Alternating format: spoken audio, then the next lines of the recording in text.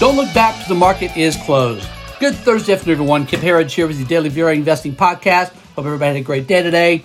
Before we get into today's action, I've got to rewind the clock just a little bit to talk about what happened yesterday. Tyler covered this in detail in this podcast, but folks, if you don't pay really close attention to the markets like we're forced to do every day, and by the way, this does get very boring day after day, especially when we get in this kind of time frame, because Decembers are typically pretty dull. But what happened yesterday was significant. As we've been telling you here, we believe that we've entered a new bull market. Now, that's significant because new bull markets come out of the gate rip-roaring, right? You've been to rodeos, right? You've seen the bulls come out with the riders on them. That's what a new bull market is like. And you got to be long and strong. You have to ignore the perma-bears, the pessimists, right? Those that are telling you that, hey, how can the markets go up? We're going into recession. Joe Biden's president, right? The world is going into a terrible recession. We're going to a world war, right? All of this wall of worry, right, is out there. This is classic, folks. It's a big wall of worry right in front of us. Bull markets love to climb a wall of worry. This is when you kind of have to just really, honestly, close your eyes and you got to buy. You got to be long this market. As you know, that's what we had been since October 13th. We had the capitulation, which was again, textbook capitulation on October 13th. We've seen the market scream higher since then. And I'll make one last point. When everybody is bullish, and this is really one of the things my mentor Ted Parsons taught me, kind of drilled into me. He was such a contrarian, and that's how he beat the markets year after year. It's how he made his clients so much money. Ted Parsons bought a brand new sailboat after the 1987 stock market crash because he'd been in cash going into that because everybody was long the market. He couldn't find anybody that was bearish. Sound familiar? Right? Cryptocurrencies last year. Everybody was long and strong. He couldn't find anybody bearish, so he was in cash. Cash is king. He'd walk around the office like a proud peacock telling everybody cash is king. Then on 87, Black Monday, the markets crashed. Ted, with an hour left to go in the market and trading, Ted started putting buy orders in left and right in the tube system. We didn't have computers then. Well, we had computers, but only for stock quotes. The order system was a very antiquated, like your drive-in bank teller, right? A tube system. And Ted was just throwing buy orders in left and right when everybody else was selling. About a month later, Ted paid cash for one of the nicest sailboats that I've ever seen an individual have. And that was Ted Parsons. He was an ultimate contrarian. And so I think if Ted were alive today, he would be buying hand over fist. Again, last year, Bitcoin, you could not find a bear. That was the time to sell. Now, isn't it pretty hard to find a bull? I mean, besides us, there's a couple more, right? But folks, when it's not easy to be bullish, that's when you have to be bullish.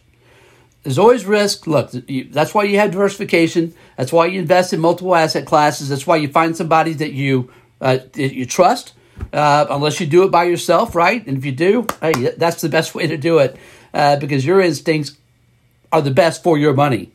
But if you like to work with somebody else, hopefully that's us, because these are the things that we use in the VRA investing system: 70% fundamental, 30% technical. These are the signs that we know to look for to give us the highest probability of success possible. Yesterday, again, was key. We've seen all of this buildup, right? Again, the October 13th capitulation was textbook capitulation day. Then, yesterday, okay, on the news of what was a pretty benign statement from Jay Powell. Trust me, the markets didn't move up on anything that Jay Powell said because he still tried to sound like a hawk, right? We're going to have to keep hiking rates and we're going to have to go well above neutral and be more restrictive. This is really no different than what he has said before, but the markets know better. The markets always know better because they're a discounting mechanism and they discount out from anywhere from 3 to 6 months to 9 months or longer. I just take everybody back to 9/11. And again, this may sound a little conspiratorial, but guess what? The only people that have been right in the last 20 years have been the conspiracy theorists. My hand is up in the air, by the way, as a proud conspiracy fact person here. 10 months before 9/11 took place, the market started going lower. And then 6 months before it took place, it really started cracking. Before 9/11, the market was down 10%.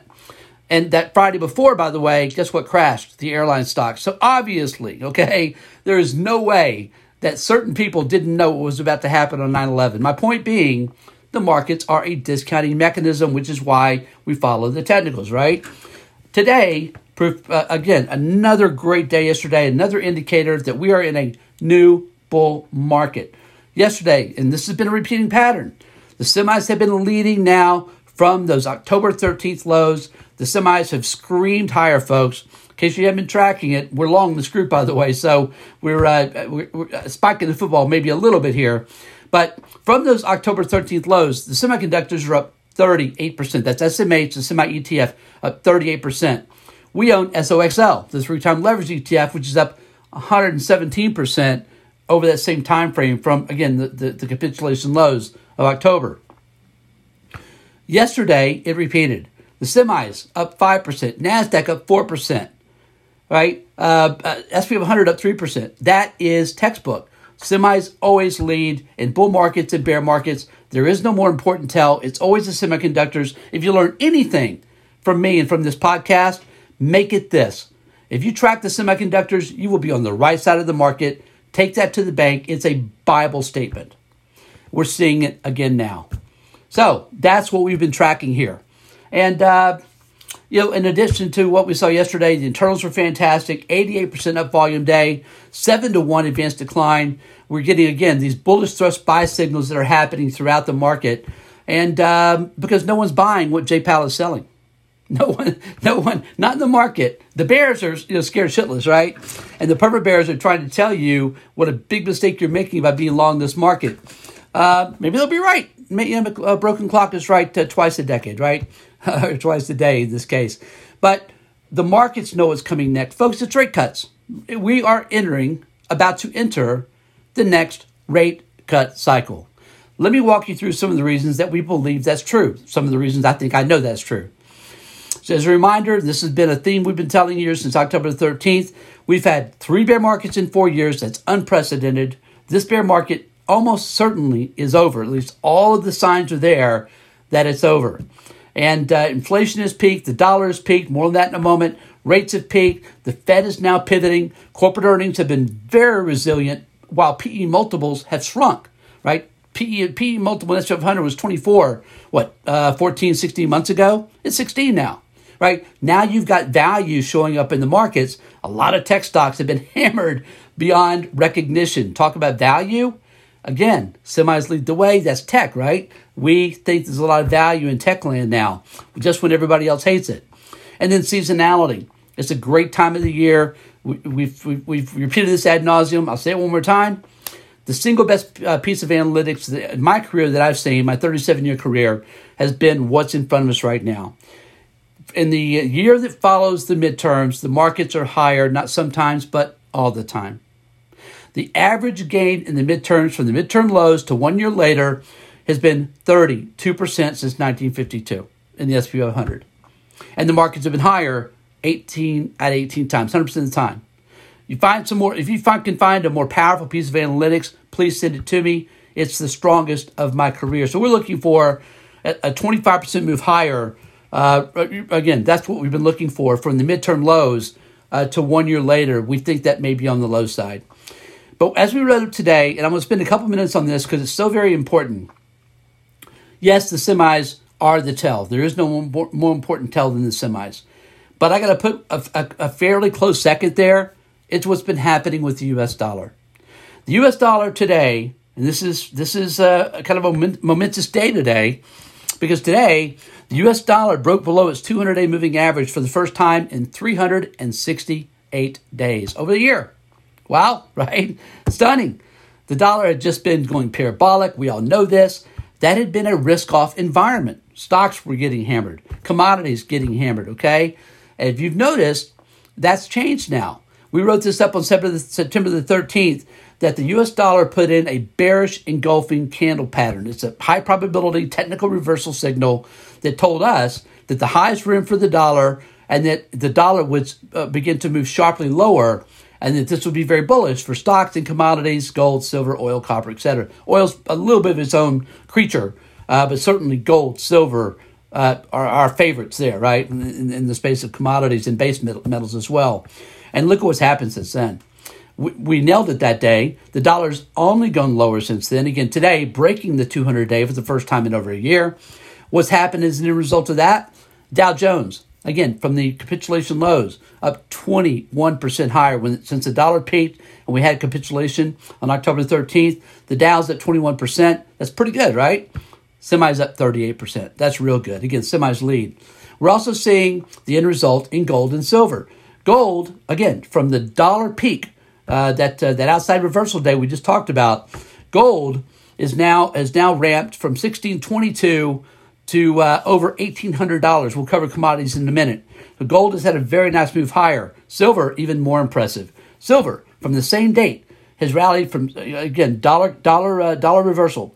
Silver has rallied from $17.40 an ounce to 22 and change today. We'll cover, again, specific prices today. 22.42 at the open this morning. That's 28% higher from those September capitulation reversal pattern for the U.S. dollar, September 28th. So that's a sharp move higher of 20% for silver. Both gold and silver are now back above the 200-day moving average. The trend lines are reversing higher. We actually just had a golden cross in gold. Now it was the 50-day cross in the 100-day, not the 200-day. We had the same thing take place in silver, again, 50 crossing 100-day. And based on just a rough read, gold could have a golden cross, meaning the 50-day cross in the 200-day moving average. Gold could put in a golden cross within about a month to 40 days, depending on the velocity of the move. Silver, about the same thing, maybe even sooner for silver. Silver's been on a real tear. So we love this group. We think this is the theme, folks, and the reason I'm spending time on this today, and Tyler covered it well yesterday as well, the theme for 2023 is going to be lower dollar, higher commodities. And risk on, meaning higher stock prices again. This is a very positive outlook environment to be an investor in the markets. Very, very positive. Come and join us at VeraInsider.com. We'll show you exactly what we own, right? We never buy more than about 15 stocks, including our ETFs and our Vera 10 baggers, our favorite growth stocks. We keep it tight and right. We want to have diversification. But if you're over-diversified, let's say you got 30, 40, 50, 60 positions. First of all, how do you track these? I can't. I have enough trouble tracking 15 stocks that we own. How does anybody track that many stocks? I don't know how you do it. I've never been able to. We like diversification, but controlled diversification. So 10 to 15 holdings, including cash, gold, silver. Maybe those are a separate asset class. Of course, your home and real estate. We're not really including that here. We're talking more liquid type assets. But that gives us good diversification. And it also means when we have a stock that goes up 50, 100, 200% or more, we've had a lot of 10 baggers here at the VRA as well. When we have those, they really make a difference in the portfolio, right? Whereas if you own 50 to 70 stocks, and let's say you get one that doubles or triples, your portfolio really doesn't really jump very much, right? Because it's you've got too much diversification. Again, join us at VeraInsider.com, and we'll show you how we do things here.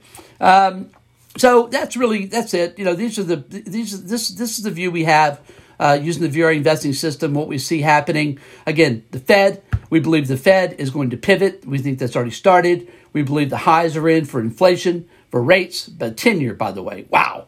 10-year now is back down to a 3.5%, 3.52% yield, down big again today. On the heels, if you saw this news today, some very, very weak economic news. Okay, this is what Jay Powell wanted, and I know the Bears love to pounce on this and go, but.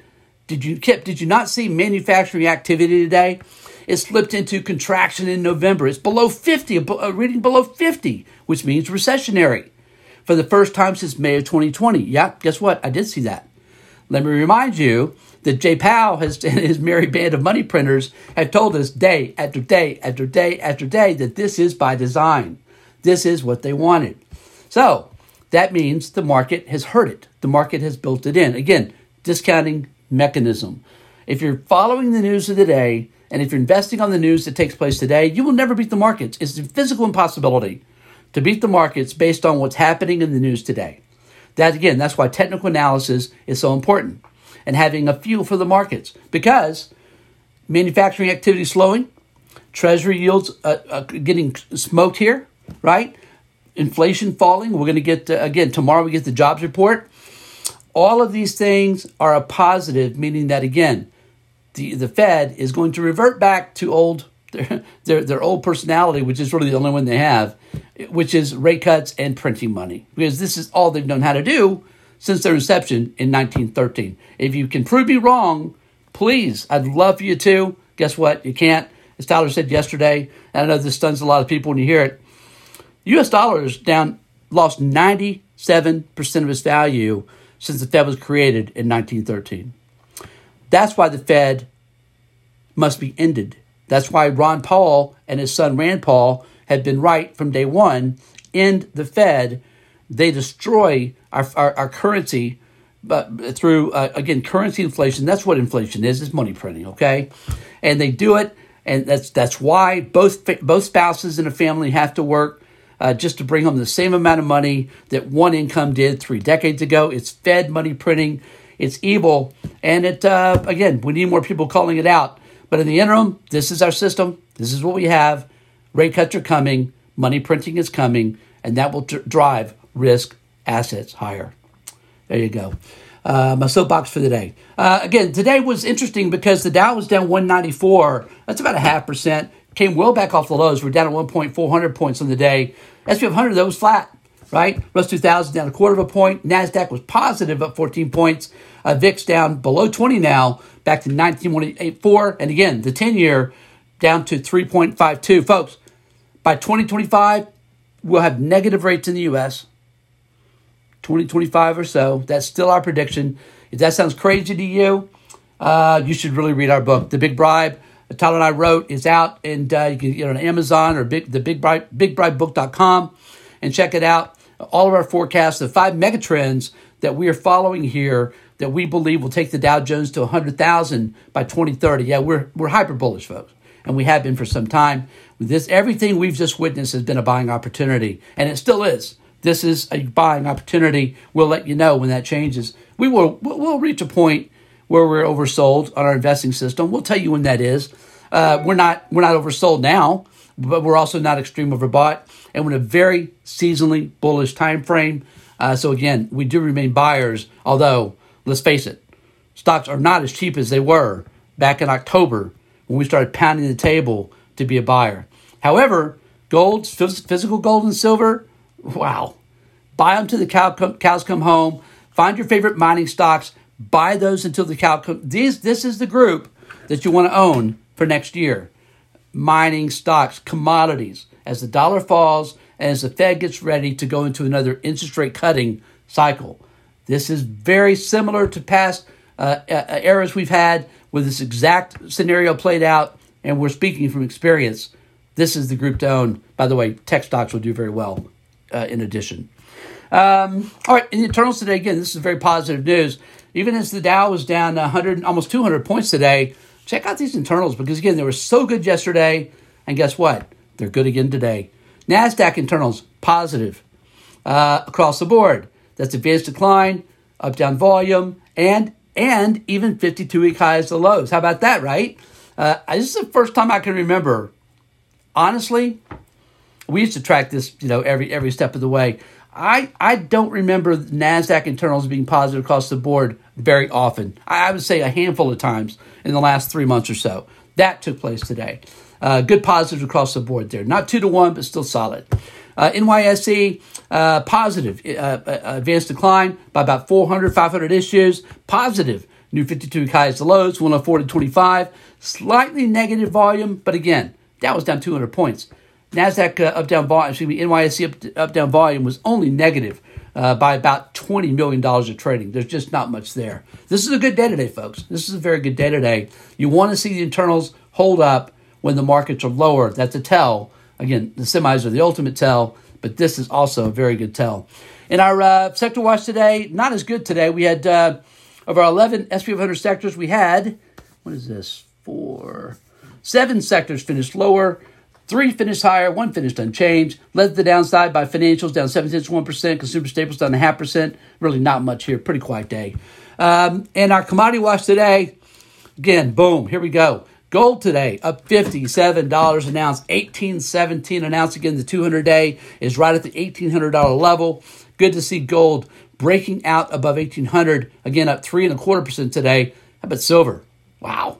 When this group, precious metals move, silver, it again, almost always leads, but the mining stocks really lead, okay? But silver today up 5.5%. Remember, it's not just a precious metal, it's an industrial metal.